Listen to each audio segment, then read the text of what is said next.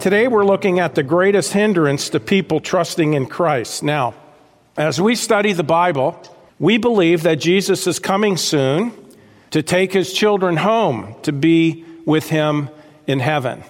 It is seen in Scripture as an imminent event. We covered this in detail at family camp as well as many times here in church. The rapture of the church is something that could take place at any moment. If anything is clearly taught in Scripture, it's that. And that fact in itself basically brings to the very top the argument or the belief that the rapture takes place before the tribulation period. Because if it took place later into the tribulation period or after it, there are many things that yet have to take place. But that was not the message of the apostles, the early disciples. Their message was, and Jesus said, I could come back at any time. Behold, I come quickly. Well, he wouldn't be saying that, okay, if it wasn't true. He expects us to be looking. Now, we call that the rapture of the church, but those who have not trusted Christ, sadly, will be left behind. We don't want you to be left behind. We don't want anybody to be left behind. And so this is why we cover this. This is why we give the gospel in every service at this church, because we want to be sure everybody that God impresses and they respond to him properly, okay, the conviction of the Holy Spirit. We want to be sure that everybody is saved who he knows is going to be saved during this church age in which we live. After the rapture comes the 7-year tribulation period that, according to Jesus, is the worst time of suffering, disaster, and death in all of human history. This is yet coming. So our church is committed to sharing the gospel, the good news of salvation to the world. And yet at the same time, there's an amazing amount of resistance that can come to the message of the gospel. Most of your big-name preachers today that, if I started naming them, I've heard of him, most of them believe in a false gospel. They may not understand that's what they're saying, but by what they're saying, oftentimes they're adding works into the gospel. They're adding things to the conditions God has said. And in that, because there's only one gospel according to Galatians, in adding things to that message becomes a false message which is under the curse of God. It's a very serious issue. It's a very serious issue. You might say, well, maybe they just don't see it. Well, if they don't see it, I hope somebody will get to them. But really, to see it is not difficult. All you have to do is accept what the Bible says. Read what the Bible says. Forget about the books for a while. Read what the Bible says. But there's resistance. You know, at times, it's almost like some people don't want to be saved. You explain to them the terms of salvation. They say, I can't accept that. And we're going to talk about, by the way, some of what they say. That's the barrier. And it all points to one thing, really. I got a question for you today. Does God love the world? The Bible's very clear. Now, Calvinists still don't get that one. If you ask a Calvinist, does God love the world? They say, well, in a general sense. What do you mean in a general sense? You mean like he loves a tree or something like that? No, friends, he loves the world, period. He loves everyone. God is love, and he only loves in a sense one way. It's agape love, because that's what he is. It's the perfect love. It's the highest level of love, and he loves everyone the same way. Now, if that is true, and it is, why would a loving God who wants to save us from the horrors of hell make it hard for us to be saved? The answer is he wouldn't. He did all the hard part. It was hard. What had to be done to solve the problem was hard. But Jesus did it. More about that in a few minutes. When explaining the gospel to people, there can be roadblocks that keep them from trusting Christ, though. And there's nothing more important than this issue, folks, that we're covering today. Heaven and hell are real, and they are forever. Once you are there in either place, you are there forever. No getting out. I find it worth noting that more people believe in heaven than in hell, as if not believing in hell makes it go away. It doesn't go away. We don't want anybody to go there. So what is the greatest hindrance to people trusting Christ as Savior?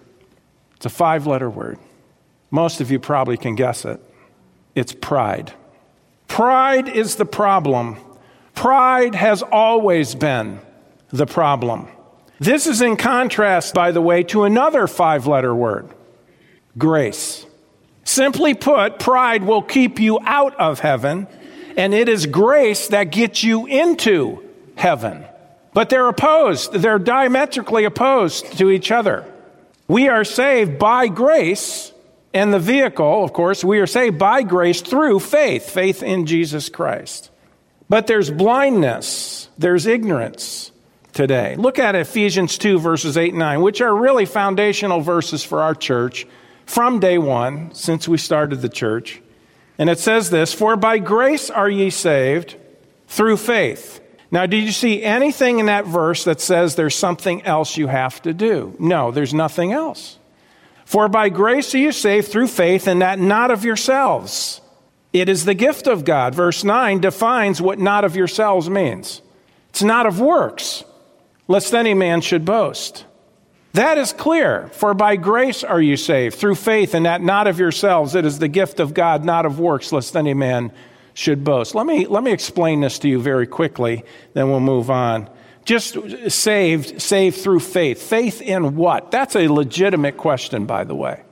Because people today, they hear that and they say, faith, okay, just what do you believe? Believe that God exists? Believe that Jesus exists? I'm going to heaven if I believe Jesus exists? No, it's more than that. It's faith in what he has done for you. Okay, let me explain this. If this represents you and me, and we're going to let this wallet represent our sin. Here we are. Every one of us is a sinner. God loves us. He hates our sin. As I'm going to cover more in detail in just a couple minutes, heaven's a perfect place. You don't get there with any sin at all. If you've sinned at all, you can't go in, as it stands at this point. God says because we've sinned, that sin brings with it a penalty. Just like you break the law, you pay the price. Okay? At least that's the way it's supposed to be. It's that way with God. You break his law, he says, a death payment must be made. Now, that doesn't just mean physical death. It means we'd be separated from God for all eternity in hell. God doesn't want that for any of us. Now, religion will say, well, good works will take away sin, but that's not what the Bible says. We just read what the Bible says. It's not of works, lest any man should boast. So if the best I can do will not take away my sin, then how am I going to get rid of it? Well, there's nothing that I can do in myself. As Yankee Arnold often says, and he's right, God loves you so much that he would rather die than live without you. And that's exactly what he did. God, the Son, the Lord Jesus Christ, came into this world, and when he went to the cross, the sinless Son of God, he took our sin upon himself, and he made the payment, so we don't have to. He did it for us. All the work was done. He was buried, he rose from the grave, and he says if you will put your faith in him, that he did that for you, the moment you do, he gives you everlasting life. For by grace are you saved. What is grace? Grace is unmerited favor. Unmerited. Unmerited. In other words, you can't do anything to deserve it. Unmerited favor. Undeserved kindness. That's what grace is. And so that is how you're saved. Now, here's what people oftentimes think when they hear that they are lost sinners in need of a Savior. Maybe this is how you think, because these are the things we hear, and these are the things, unfortunately, some of us believed at one point in life. As a matter of fact, most of us did. First one I want to mention is this. You hear the gospel, you hear the terms of the gospel, that we're sinners, our sin separates us from God, and here's the first thing many people say. Well, I'm not so bad. This person has the mindset that he is the one who decides the level of sinfulness that God will allow into heaven. Think about it. I'm not so bad. Oh, so then you are the standard. You are the bar, so to speak, on living that the level of sinfulness that God will allow into heaven. You are defining that then? Look with me to Romans chapter 3. What does God say about that issue? As I've mentioned many times when we do our fair evangelism in the summer at the Benton County Fair, we invite people to take the survey, and some of them don't want to do it, and they'll walk by and they'll say, no, I'm good. You want to just jump out there and grab them by the shirt and say, no, you're not. You're not. But you're not supposed to do that. So far, I don't think any of our people have done it. I think some have come close. But anyways, look at Romans 3, verse 10. As it is written, there is none righteous. How many? None righteous, no, not one. There is none that understandeth. How about this? Starting in verse 10 through verse 12, every time the word none is used, as you're reading it, I want you to say it out loud, okay? Verse 10, as it is written, there is none righteous, no, not one. There is none that understandeth. There is none that seeketh after God. They are all gone out of the way. They are together become unprofitable. There is none that doeth good, no, not one. That's the standard. This is what God says. He looks at mankind, and man says, well, I'm not so bad. God says, no, you're not righteous. You don't have what it needs to go to heaven. But why would a person say, I'm not so bad? It's because of his pride. He doesn't understand how God sees this. Folks, we don't understand the holiness of God. We don't understand how holy God is. We don't understand how repulsive sin is to God. We don't understand it. Why? Because we're using ourselves as some sort of a self-righteous measuring stick. Look at verse 23. For all have sinned and come short of the glory of God. We fall short of God's standard. What is God's standard? Listen to me. It's perfection. Perfection. Hold your place here and look with me over to Isaiah chapter 64. Verse 6, but we are all as an unclean thing, and all our righteousnesses are as filthy rags, and we all do fade as a leaf, and our iniquities, like the wind, have taken us away. We are all as an unclean thing. All the best, you notice it says all our, not our sins, all our righteousnesses are as filthy rags. The best I can offer God is filthy rags in his sight. I won't go into detail here, the Hebrew, what this is talking about, but just believe what it says. This is how God, when God looks at us, the best we can offer him, that's our good works, by the way. He looks at them and they're filthy rags in his sight. Why? Because he's so holy. He's so holy. So the first thing some people say is, I'm not so bad. But secondly, if they understand they are a sinner or they may have trouble up ahead, then they'll come up with this one to help themselves feel better. I'm not as bad as some people. You ever heard that? Well, we're all sinners. Well, yeah, we are all sinners, but I'm not as bad as some people. See, we always compare ourselves to someone who does more extreme sins, at least in the eyes of God. If you get anything, get this today, God doesn't grade on a curve. Didn't you love the curve, by the way? Those of us who had that in school. The ACE school doesn't have that. But I remember we had that in public school, the curve, And if everybody did lousy, then they would adjust the level of passing or good grades and all. God says, no, it doesn't work that way. God, what's your curve? I have none. I have only fastballs. Okay? Absolute perfection. That's the standard. That is what, sinlessness is what is required for you and for me to get into heaven. Look with me to Revelation chapter 21. Talking about heaven, where we're going to spend eternity, believers, and it says in verse 27, and there shall in no way enter into it anything that defiles, that sins. So what defiles means, sins. There shall in no wise enter into it anything that defiles, neither whatsoever worketh an abomination. An abomination is a sin. So if you've ever sinned, if you've ever worked a sin, or maketh a lie, if you've ever lied, then you're not going. You can't get in. So you may not be as evil in the sense of the amount or the severity of sin as like a Charles Manson or an Adolf Hitler. But God says, even if you've told one lie, you can't get in. Not even one. Now, there may be people who will hear this message, and at this point they want to turn us off because they'll say, well, I can't accept that. Friend, you better accept this. Your eternity is in the balance. This is the truth of it. For you to get into heaven, for me to get into heaven, God's standard is perfection. And none of us have it in ourselves. So, I'm not so bad, or I'm not as bad as some people. But what does Romans 6:23 says? The wages of sin is death. Have you sinned? Yes. There's a death payment that's required of you.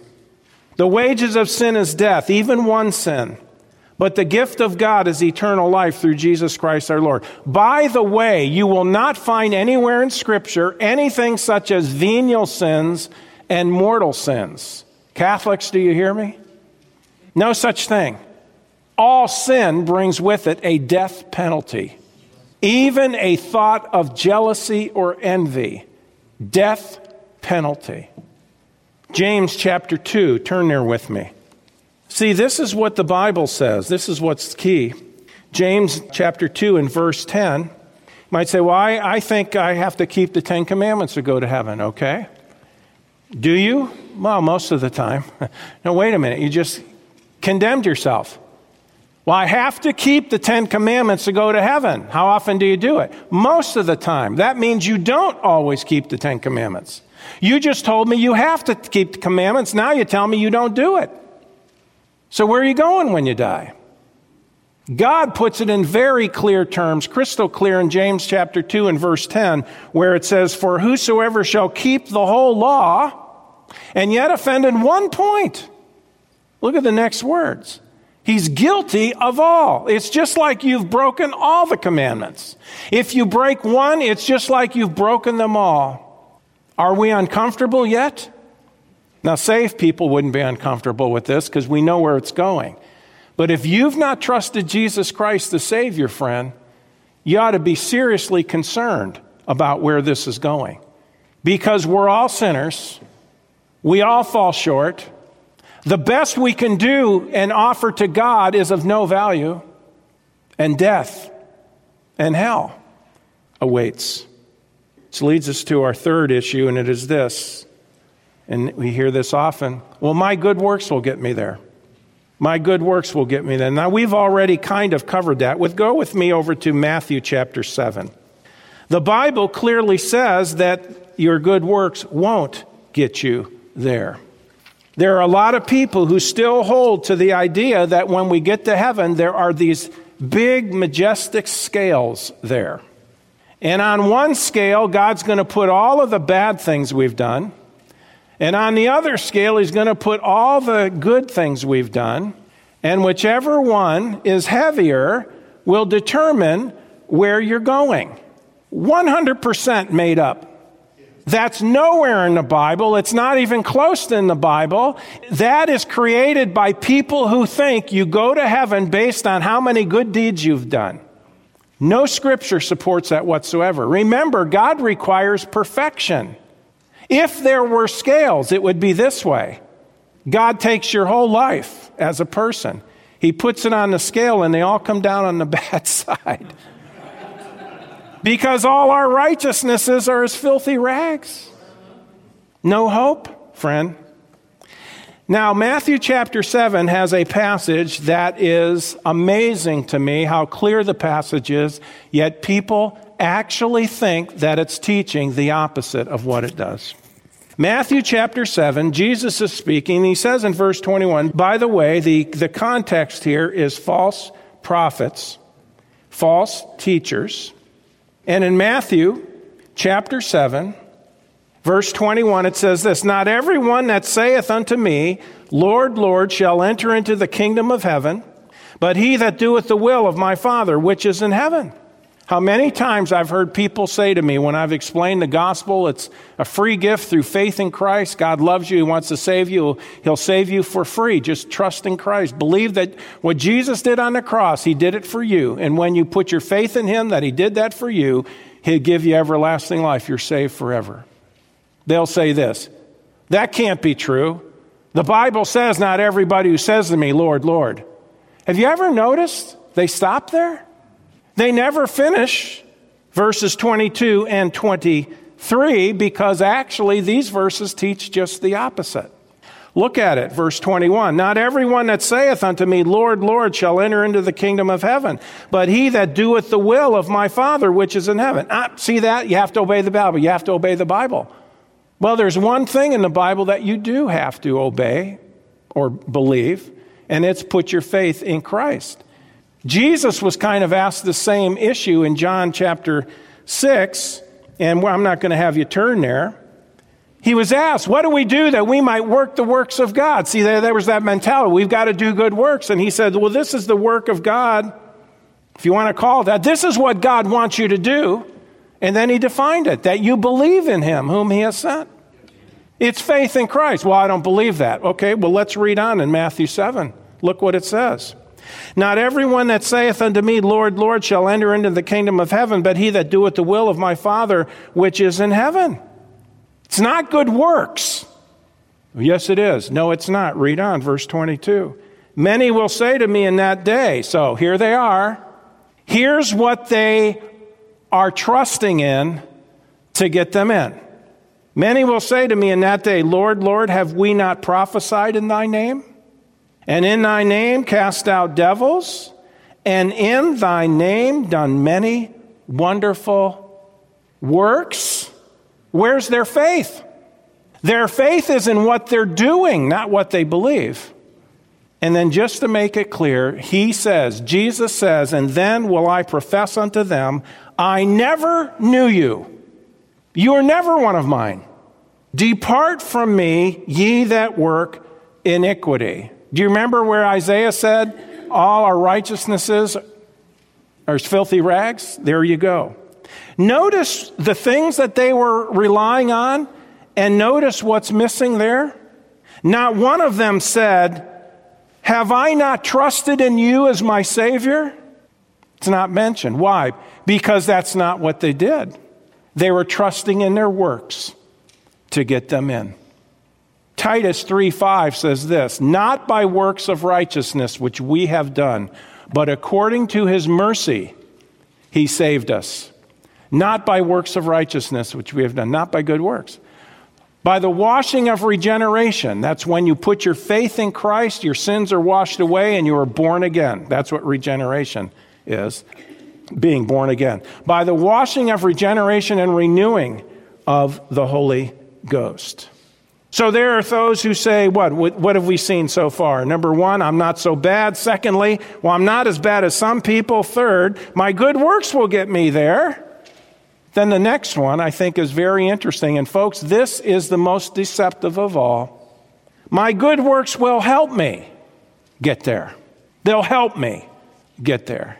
Well, no, I'm not going to say it's only by my good works, but my good works need to get attached to what Jesus did for me. It's Jesus and my good works. There's a word for that. There's a term for that today. It's called lordship salvation or discipleship salvation. If you ever listen to Christian radio today, very few people, they used to talk about believers in Christ. They don't talk about believers in Christ anymore. They talk about Christ followers. Following Christ has to do with the way you live your life. Really what it is, it's another, what's behind that is the mindset. Now, I know some people use it unknowingly, but it's the mindset that I must follow Christ. I've heard all true Christ followers, and they'll use that in the context of salvation, being a true believer or being a believer in Christ. My good works will help me get there. This is perhaps the most deceptive error of all. In other words, you must live for Christ if you want to go to heaven. What Jesus did on the cross is not enough. That's a starting point. But you must also live a faithful life if you want to go to heaven.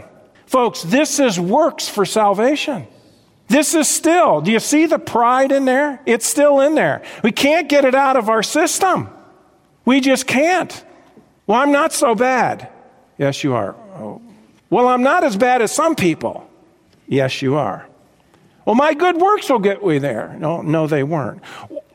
Well, my good works will help me get there. Do you see this? Do you see the deception?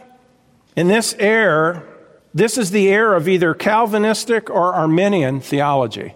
People say, well, you've got to be either a Calvinist or an Arminian. What are you? I say, I'm neither. Sit down. Listen. I'm neither. You got to be one or the other. No, you don't. I'm a biblicist. I believe what God says. See, here's what a Calvinist says. Calvinists will say, sola fide, sola fide. Oh, they love to use the Latin, by the way. The Calvinists love to quote Latin. I don't know why. It's a dead language. Why would you want to quote that which is dead? Anyway, sola fide, sola fide. Do you really believe? Here's what they'll say. Well, it's faith alone. It's faith alone in Christ, but faith alone in Christ is never alone. In other words, it's faith in Christ and you'll live a good life. And here's what the Calvinists believe. If you don't live a good life, you never had it. You were never saved. That's what a Calvinist believes. Hence, you can never truly know whether you're saved or not. That's exactly what they believe. I'm not making this up. Check it out. It's called the perseverance of the saints. I wrote a book about this, at least partially about this, called Secure Forever. God's promise or our perseverance. It's not our perseverance, but Calvinism teaches your works do play a part because you need to perform to prove to yourself, to talk yourself into the fact that you're a believer, that you're a saved person. But the leading Calvinists, they all die not knowing whether they're saved or not. Many of them, most famous ones over the years, have said to their friends, other Calvinists, please pray that I die in the faith. Not good, friends. Not good. What do the Arminians teach? Well, you put your faith in Christ as your Savior, but if you ever quit living for Christ, you'll lose your salvation. So Calvinists say you can't know you've got it, and so they're looking to their, by the way, what is a Calvinist looking at? Really, they're looking at their works, not at the finished work of Christ. The Arminians, Jesus and our works. And if I don't do the works, I have to get saved all over again. It's called Teflon salvation. Nothing sticks. Some of you younger people, you don't even know what Teflon is. It was a big deal back in the day. It was the first stuff that they came out with, frying pans and stuff, that it was coated with this and nothing would stick to it. Arminians have Teflon salvation. My good works will help me get there. No, they won't, friend. They won't. The Bible says you can't help yourself to be saved. It is only through Jesus Christ did and what he did on the cross for you. That is why he came. Listen, turn with me to Galatians chapter 2. Galatians chapter 2. The whole reason Jesus came is because we could not save ourselves. If we could save ourselves, he would not have come into the world. He would not have gone to the cross. He would not have suffered the torment that he did when he died on the cross to pay for our sins. It was the worst agony any human being has ever endured. He would not have done it unless he had to save us. If there was another way, he wouldn't have come. Galatians 2:21, Paul says, I do not frustrate the grace of God. You know what the word frustrate means? It means to nullify, to cancel out. Now look at this. I do not frustrate the grace of God, for if righteousness comes by the law, that's good works, then Christ is dead in vain. Christ died for no reason. If we could earn it by good works, Jesus died for no reasons. But you see, the grace of God is we cannot merit salvation. That's why Jesus came. Grace is unmerited kindness, unmerited favor. Turn with me back to Romans chapter 3. It says in verse 26, Romans 3:26, it says, to declare, I say at this time, his righteousness, Jesus' righteousness, that he might be just and the justifier of him which believeth in Jesus. That's all it says. It doesn't say believes and lives, believes and is faithful. Well, now look at verse 27. Where's boasting then? Remember, for by grace you are saved through faith, that not of yourselves, it's the gift of God, not of works, lest any man should. Where's boasting then? It's excluded. There'll be no boasters in heaven. I'm looking forward to that. By what law? Of works? Nay. Nope. No. But by the law of faith. Therefore we conclude, I love conclusions. Therefore we conclude that a man is justified, declared righteous by faith, watch this, without the deeds of the law. It isn't grace and works. It must only be by grace. You might say, well, don't you mean either by grace or works? If you could earn it, yeah, either by grace or works. But we can't earn it, so it's only by grace. See, this does away with the idea of faith in Christ is important, but I must do these other things, which, by the way, leads us to the fifth issue here. The fifth thing that we hear, well, what Jesus did was important, but that's not all there is to it. I hear that all the time. That's not all there is to it. Friend, listen, it's not up to God to accept the righteousness that we send up to him. It's worthless. It's up to us to accept the righteousness he sends down in his Son and the payment he made. Turn with me to John 19. The argument, and it's pride is behind every one of these points I'm giving you today. Pride is the driver. What Jesus did was important, but that's not all there is to it. You know, the vast majority of people that you talk to who even say they're Christians or evangelicals, boy, that was, you know what, years and years ago in the early 20s, an evangelical, that was a good thing. That was a badge of honor, being an evangelical. And then they became the new evangelicals, then the neo-evangelicals. So then the term came out, well, fundamentalists. Now, of course, the media has hijacked that now and taken the name that we love. You know, they love the brand Muslims with fundamentalists. And so now, if you're a person, you're a Christian who believes the Bible, you're a fundamentalist. Okay? Well, really, if you take the word fundamentalist, what is it? It's somebody who believes in fundamentals. Guilty. Do you believe the Bible's the Word of God? Yes. Do you believe it's true from Genesis to Revelation? Yes. Not like Andy Stanley, by the way. Some of these others. Do you believe that the flood was real? Yes. Do you believe it was a universal flood? Yes. Do you believe the Genesis account of creation? Yes. Do you believe those days are literal 24-hour periods? Yes. Do you believe Jesus is God? Yes. Do you believe he was a virgin born? Yes. Do you believe God the Father, the Son, and the Holy Spirit? Yes.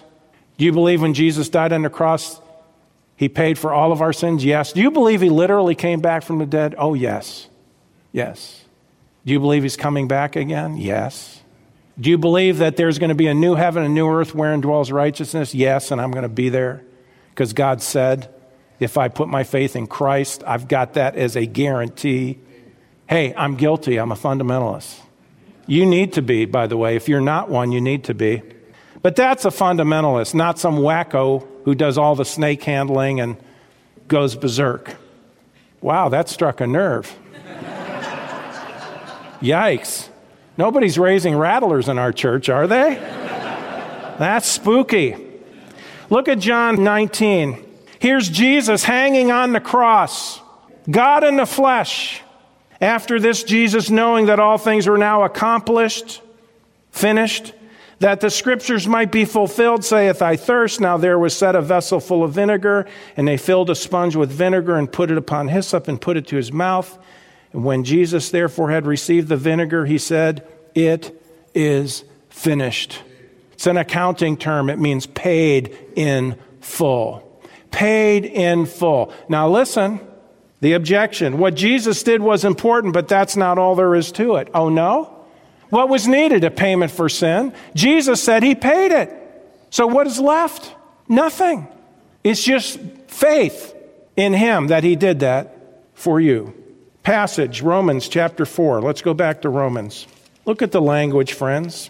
No, I don't think it's just faith in Christ. Well, if you believe it's just Jesus alone, you'll go out and live a life of a rapist and murderer and thief and all this kind of stuff. Well, you know what? If you've trusted Christ as Savior, there's nothing you could do to lose your salvation, even if you did those evil things. But if you're a child of God, God will deal with you in your life. If you take a path of rebellion, he says, I'm going to discipline you, I'll chasten you, but it'll never be hell. It'll never be hell. But here's the truth. When Jesus died on the cross, how many of your sins did he pay for? Paid for all of them. That not only includes the ones you've done, it includes the ones you're going to do, because when Jesus died on the cross, all your sins were yet in the future. You hadn't been born yet, unless you're extremely old. Romans 4, verse 1, what shall we say then that Abraham our father, as pertaining to the flesh, hath found? For if Abraham were justified by works, he has whereof the glory, keep reading, but not before God. For what saith the Scripture? Abraham believed God, and it was counted unto him for righteousness. Now to him that worketh is a reward not reckoned of grace, but of debt. If you're going to work your way to heaven, you have this insurmountable debt that you're going to have to pay. Verse 5 is where you ought to be. But to him that worketh not, but believeth. Do you see, believing is in contrast to working? I've heard people say, well, if you have to believe, isn't that a work? No, God says it's not. It's contrary to work. It's the opposite of work, believing. Believing is believing in what he has done, not what we must do. But to him that worketh not, but believeth on him that justifieth the ungodly, his faith is counted for righteousness. What do you need to get into heaven? You need the righteousness of God. Your righteousness, my righteousness, is as filthy rags in his sight. His righteousness is absolute perfection. Friend, when you trust in Jesus Christ that he died and paid for all of your sins are forgiven, they're taken away, and he gives you his righteousness in its place. That's grace. We don't deserve that. Now, if you receive everlasting life the moment you believe, then what more is there to do? He that believeth on me, Jesus says, has that moment everlasting life. Okay, if this Bible was eternal life, God says, trust in my Son. Put your faith in my Son, that he died for you and paid for your sins and rose from the grave. I believe that. I trust in him. God gives me everlasting life. Then you've got the religious zealots. They come along, the Lordship Salvationists, the Arminians, the Calvinists, and they say, oh, no. That's not all there is to it. You must also do good works if you want to have everlasting life. I say, wait, hold it. Wait a minute. What do I have in my hand? I have everlasting life. I already have it. Don't tell me I have to do something else if I already have it. What you're saying can't be true if I already have it. Jesus said, when I believe, the moment I do, I have it. Do you believe that? I hope you do. Well, I know I'm going because I'm being faithful and I keep believing. No, friend. See, we just can't let go of our good works, can we? It's all of what Jesus did. It's nothing that you can do. All you can do is believe he did it for you, and he'll give you everlasting life. Those kind of people, I say, how faithful do you have to be to prove you're saved? Don't all religious people, by the way, do good works? All religious people do good works. God says you're not saved by good works. Are all the religious people that do good works, are they all saved? No, they're not all saved. Well, then your good works aren't the issue, are they? You are saved by grace through faith in Jesus Christ. Nothing more, nothing less, nothing else. This is to die for. People say, have you ever tasted this thing? Man, it's to die for. I'm not going to die for any piece of food. I don't have good taste to begin with. But I'm glad Jesus died for me. I'm going to close with some lyrics to a great hymn. Just listen. My hope is in the Lord, who gave himself for me and paid the price of all my sin at Calvary. No merit of my own his anger to suppress. My only hope is found in Jesus' righteousness. And now for me he stands before the Father's throne. He shows me his wounded hands and names me as his own. His grace has planned it all. 'Tis mine but to believe and recognize his work of love and Christ receive. Then the chorus, for me he died, for me he lives. An everlasting life and light he freely gives. Have you received the gift of God, which is eternal life through Jesus Christ, our Lord? God wants to give it to you. Friend, if you're watching, God wants to give it to you. It's a gift. You can't merit it. There's no promises. It's just his promise to you. Well, friends, that concludes this edition of Voice of Assurance. Thanks so much for listening, and would you share this ministry with a friend? To contact us or learn more about our ministry, please visit www.northlandchurch.com. Your prayers and support for this ministry are greatly appreciated. Thank you so much, and God bless you.